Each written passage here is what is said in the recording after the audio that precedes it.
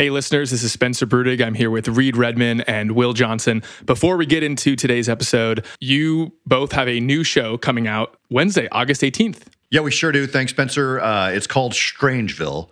And as you might imagine with a title like that, we are covering strange crimes. Right, Reed? Yeah, just the strangest of the strange. I still can't believe some of the episodes we put together are things that actually happened. And Will, you're going to be hosting it, right? I am hosting the show. Reed and I have both done a lot of work to find some really wild stories across the country that you'll be hearing all about over the next several months. So we're really excited about it. It's a little bit of a departure from True Crime Chronicles or our daily show, The Daily Crime. Reed, you want to give a snapshot of one of the stories that we're covering? Yeah, our first story right out of the gate, it starts with a tiger on the loose. And I don't want to give away what exactly happens from there, but I will say that is the tame beginning to a story that just gets more and more bizarre from there. So check out Strangeville wherever you listen to podcasts, again, launching Wednesday, August 18th. Spencer, I'll throw it back to you and today's episode. This is a Vault Studios production. I'm Reed Redmond. I'm Spencer Brudig. I'm Will Johnson. This show contains graphic material and is meant for mature audiences. This week on True Crime Chronicles. This is a story that goes back all the way to 1958 and to the disappearance of a 10-year-old boy named Bobby Bizzip, who vanished from a Catholic summer camp run by the Archdiocese of Denver in the Rocky Mountains northwest of the city.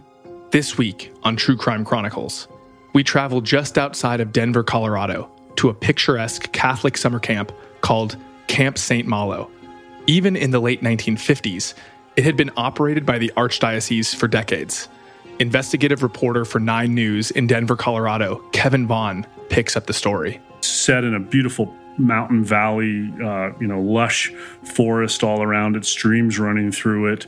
It had a horseback riding stable, and it had a craft shop, and there was an archery range and a shooting range and a swimming hole.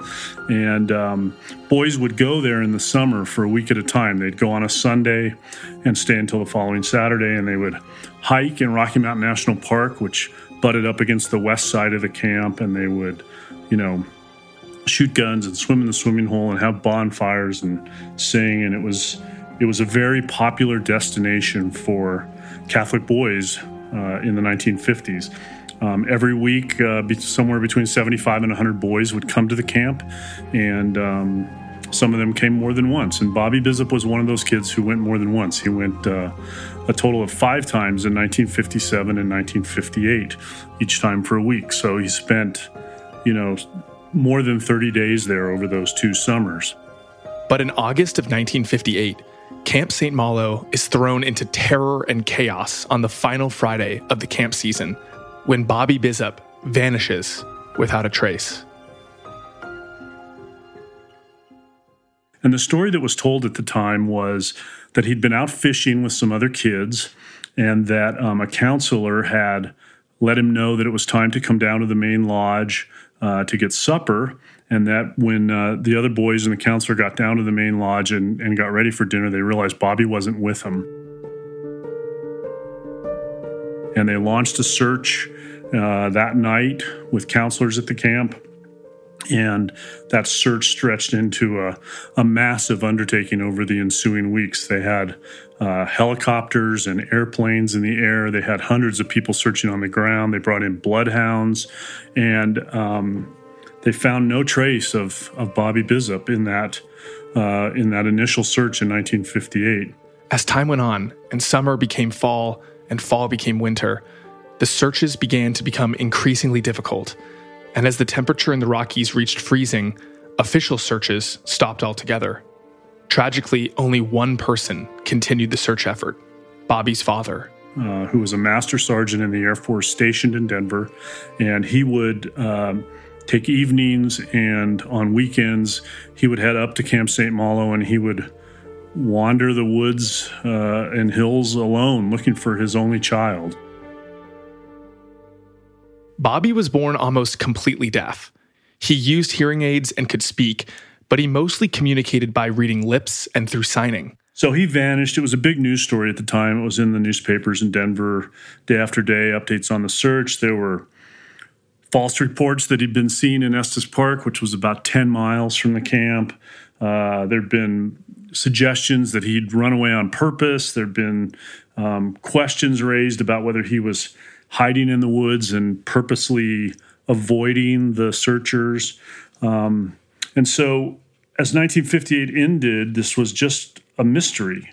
There was no explanation for what had happened to him. Camp St. Malo was staffed by counselors who were in the process of studying to become priests. There were between 7 and 10 counselors at any given time, leading the boys in the adventures of the camp. Although Bobby's disappearance was still a mystery, the camp returned the following summer in 1959. 3 of the camp counselors led an expedition of boys on a hike up neighboring Mount Meeker. Looms just west of the camp. It's a dramatic, 13,000 foot. It's actually within Rocky Mountain National Park. If you're down in the camp or anywhere in the valley, you look up and it just looms, tall and dominates the skyline to the west there. So this counselor was leading these boys on this hike up the mountain, and he came across a bone and a scrap of clothing. And he figured out pretty quickly, at least he suspected pretty quickly, that this was the remains of Bobby Bizup. And so he and the other counselors took the boys back down to camp. Eventually, they reported it to the authorities, and a search party was established, and they went back up to that area, and they ended up recovering a whole bunch of bones and some clothing, some scraps of material, and a really important clue, which was a battery for a hearing aid. And based on all of that, authorities concluded that, these were the remains of Bobby Bizup. And so they gathered what remains they found. They did not find the skull. They did not find some of the other bones, but they gathered the remains they had and brought them down the mountain, and they were turned over to the Boulder County Coroner's Office, and ultimately Bobby was interred at Fort Logan National Cemetery in Denver because his dad was, as I said, a member of the Air Force. So with Bobby's remains in hand, and assuming he got lost and died of exposure, there was no real follow-up investigation. It was just chalked up as a tragic accident, a boy who got lost in the woods and then succumbed in the elements. One of the things that, that was done at the time was there was no real autopsy done or no examination of the bones to try to determine if this could have been something else. And his death certificate lists the cause of death as probably from exhaustion and exposure. So, it was the best guess of the authorities at the time. And it was a sad story, and it was covered, pretty extensively in the newspapers. And then it sort of faded into history. I'm not sure how many people really thought about Bobby Bizup over the years. But then, 60 years later, in 2018, new evidence surfaces, and Kevin makes a connection that no one had thought of before. I was doing research into a former Catholic priest in Colorado accused of molesting a couple of boys in the 1960s.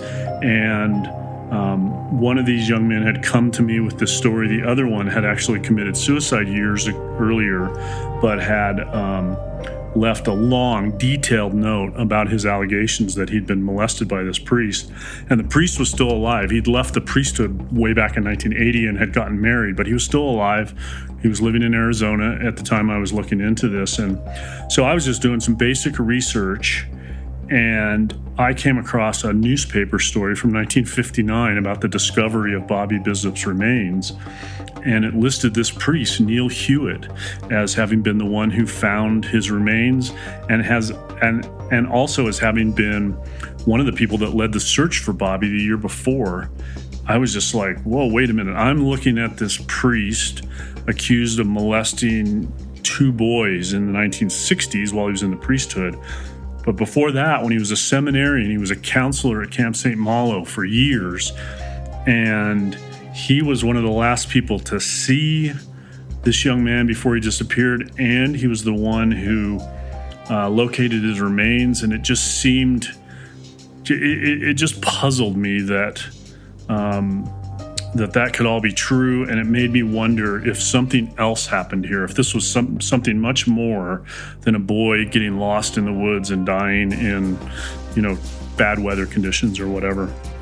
And so I started looking into it more, and I started digging into the history of the camp and figuring out how it worked. And interestingly enough, there were 1 million stories written about the camp every summer in the Catholic newspaper in Denver, and those were all available.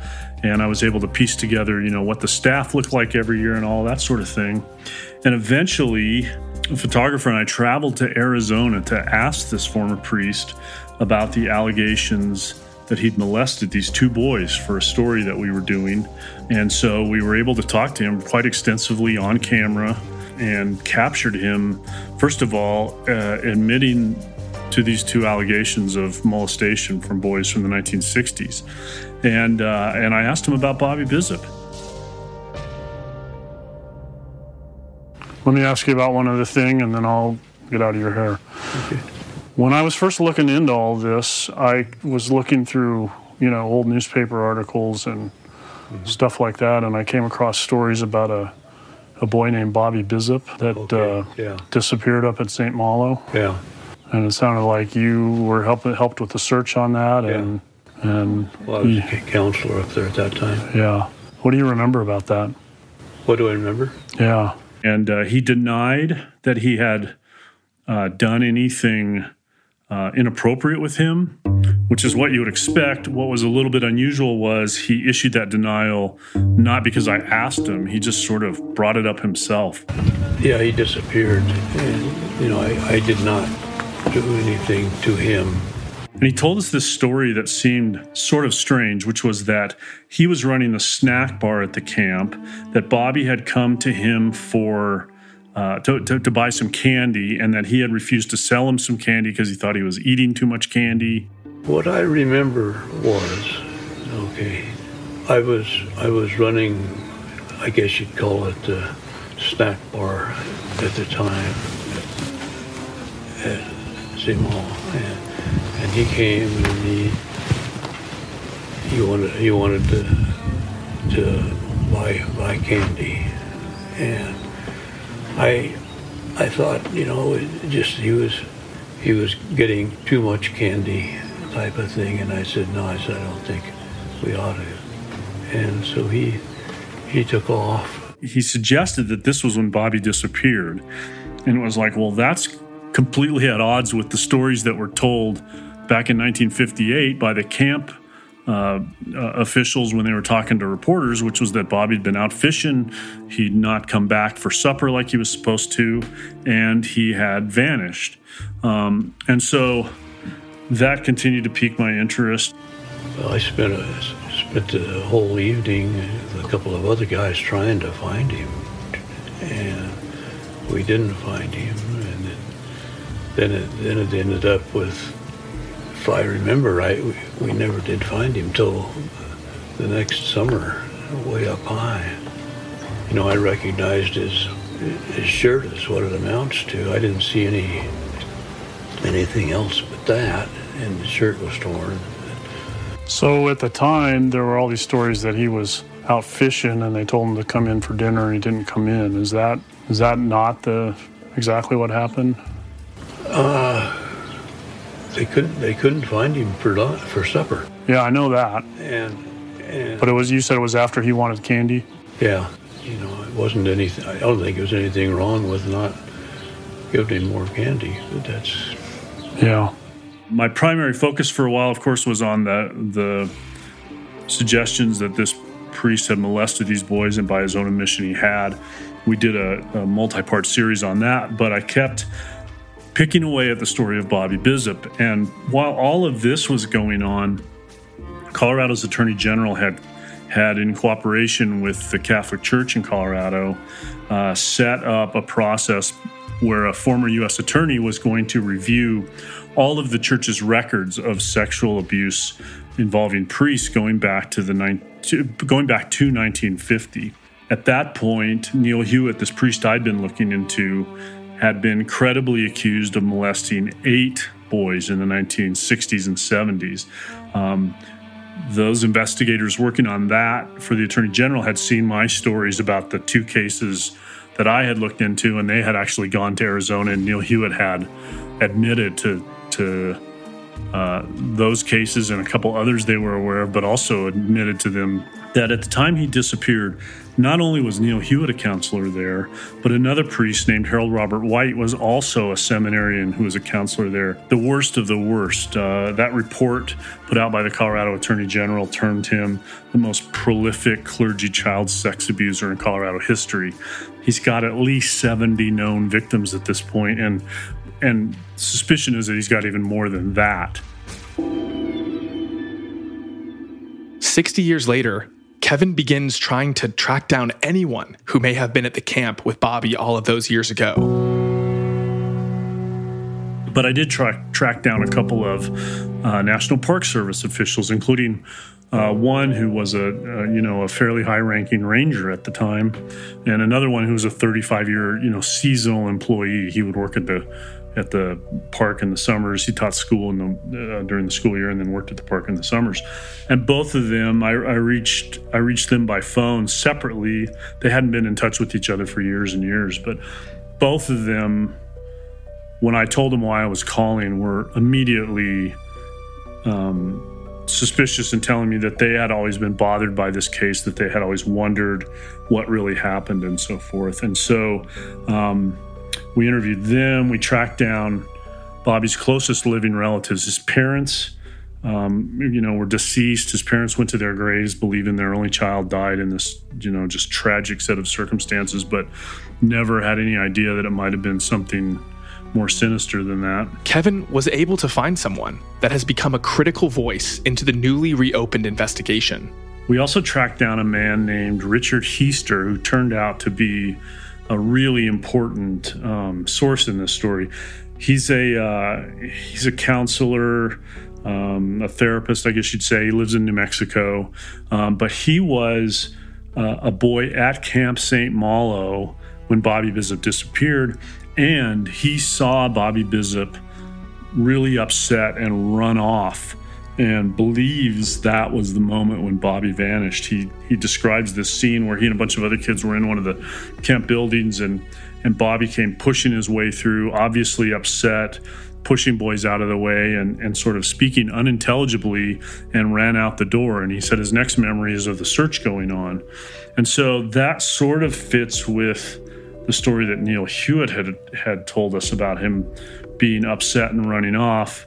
Hewitt said it was because he had, not sold him candy. But Richard Heister was important for more than just the fact that he was a boy at the camp when Bobby vanished.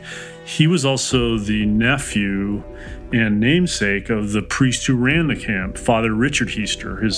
The younger Heister's father's brother was the camp director. He has impeccable credentials to speak on this, and he was troubled by what we found.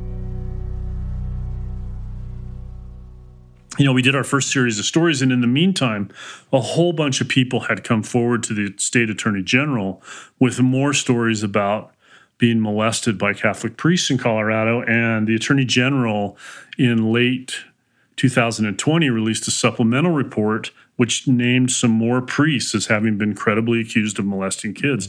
And one of those priests that was named was also a counselor at the camp when Bobby vanished. And so now we've got 3 of the seminarians who were counselors at the camp when Bobby vanished, who went on to molest children while serving as priests in the Archdiocese of Denver.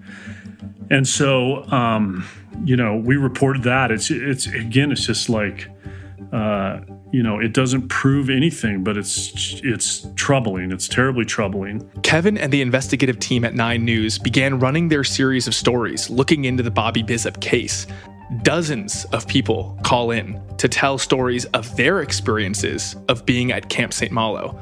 One person in particular calls in, claiming to have a disturbing piece of potential evidence. the most shocking thing happened, which was there was a man watching that special on TV, a man who lives in the Denver area, and he called the authorities a few days later to report that he had a skull in his basement that he believed was Bobby Bissup's skull. And it's again, it's another dimension of the mystery, because how he ended up with it is based on, sort of the most reasonable explanation, which is this. His father was a medical doctor. He was a prominent Catholic. He's mentioned in many, many articles in the Catholic newspaper. He and his wife were very active in the church, put on a lot of programs for parishioners and so forth. But his father was also really close friends with Father Richard Heister, the camp director. They sang together in choirs. They'd known each other for a long time. Father Heister had even performed this doctor's wedding. And so he had this skull apparently for decades. And sometime before he died, which was around 1980, he had told his son, this may be the skull of a boy who disappeared from Camp St. Malo. And so the son had held on to it all of these years.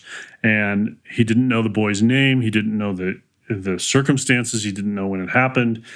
And he tells us that he had always wondered about it. And then he saw our special and said, oh my God, this must be Bobby Bissup's skull. So that was turned over to investigators. They ultimately exhumed Bobby's other remains to do a DNA comparison. We're waiting to hear what those results were. It's really troubling because it suggests that after Bobby's remains were initially found, this skull was discovered somewhere, maybe even in the same area where his other remains were found, and was given to the director of the camp. And the director of the camp, instead of calling the authorities, instead of notifying Bobby's parents so that the skull could be interred with the rest of his remains at Fort Logan National Cemetery, apparently gave it to a friend of his who was a doctor, who kept it in a paper bag in his house and then passed it on to his son, who kept it in a paper bag in his house for decades. One thing is certain. As more information comes to light, it appears to create even more questions than answers. And some of what we found raises other questions. Let me give you an example. Bobby Bissup's remains were discovered on a Friday. That's not in dispute. I mean, I can find articles in 8 or 9 newspapers that all say that, and all from interviews done with the camp director at a different time. But the report to the authorities that they'd been discovered was not made until the following Monday. So there was a 3-day delay between the discovery of the remains and the time the director of the camp went and told the National Park Service that they had found these remains. And that delay is unexplained, and it's troubling. And like so many things with this case, it raises many, many more questions. This case confounds Kevin. For him, he remains hopeful, but due to the large amount of time that has passed, Kevin is worried that all of the questions investigators still have may never be fully answered. It just none of this makes any sense. And unfortunately, with the passage of time and the death of so many people, getting the final resolution of what happened may be, next to impossible. But, I would say this. Bobby Bissup deserved better, and his parents deserved better than what the authorities and the officials at that camp did back in the 1950s. There was no thorough investigation. Nobody sat down, Neil Hewitt and the other counselors that were with him when the remains were found, and questioned them in any detail. Nobody interviewed, apparently, other kids who were at the camp to ask them what they saw and heard. It doesn't look like the counselor who made this report about Bobby, telling Bobby to come in for supper was ever interviewed by authorities.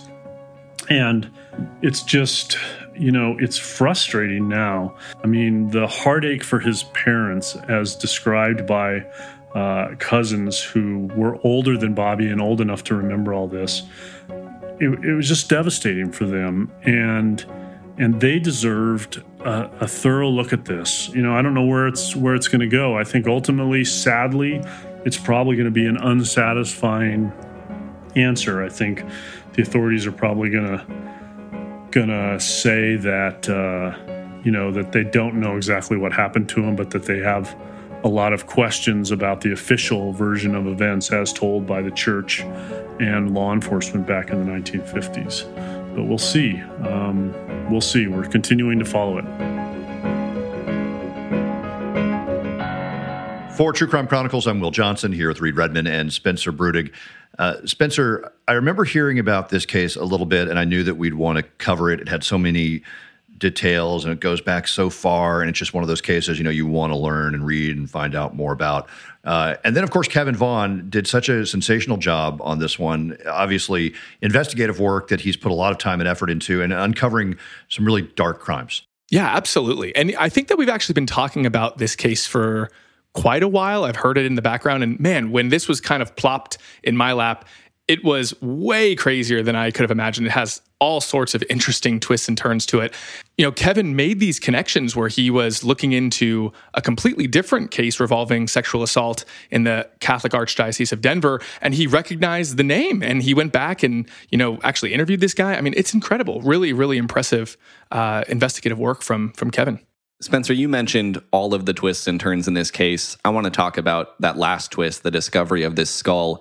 And I think the obvious question here is, why on earth did it take a news report about the Bobby Bizup story for this guy to finally bring the skull he had to authorities? I mean, he had a human skull. You don't need to know whose skull it is to take it to the police. Do you have any other information that can, help us make sense of what was going on there? That was definitely one of my first questions. I wish I could have talked to that guy that actually called in to report this skull. What I understand is the director of the camp had given this skull to his friend who was a medical doctor, and then the medical doctor gave it to this guy who is related to the medical doctor, and he's had it for many years in this brown paper bag.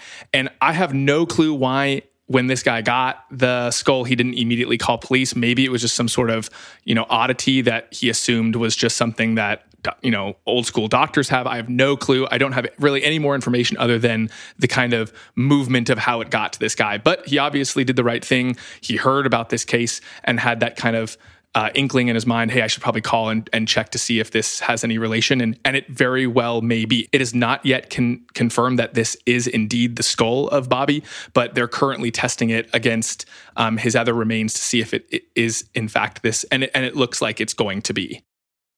Right. I wanted to just confirm that. And that's what Kevin says, that they exhumed the remains. And so DNA tests obviously have never been done before now. His remains were buried long ago. Right. And I think that there also were other bones missing. It's not like the complete skeleton was found without the head. I think that that was one of the reasons why investigators at the time may have believed that it was, that he had died from exposure or exhaustion. And then, nature kind of took its course on the body, thinking that maybe animals had pulled the body apart. And that may have been a factor in leading them to believe, what they believed happened. But now the case may very well be reopened. And they're going to potentially see if modern science can finally crack open what happened to Bobby. All right, Spencer, thanks again to Kevin Vaughn from KUSA in Denver, Colorado, bringing us the story this week. And of course, to you, sir. I will be back next week. We will all be here, but I'll be bringing our listeners a story from Texas and the case of a border agent who was murdered decades ago. We'll learn more about that next week right here on True Crime Chronicles. In the meantime, if you've been listening and you have forgotten the name of our new show that Reed and I will be bringing to our listeners this week, it's called Strangeville. So check it out when that comes out and wherever you listen to podcasts. Thanks to Reed Redman, Spencer Brudig. We'll talk to you, and we'll be back next week with a new case and a new story.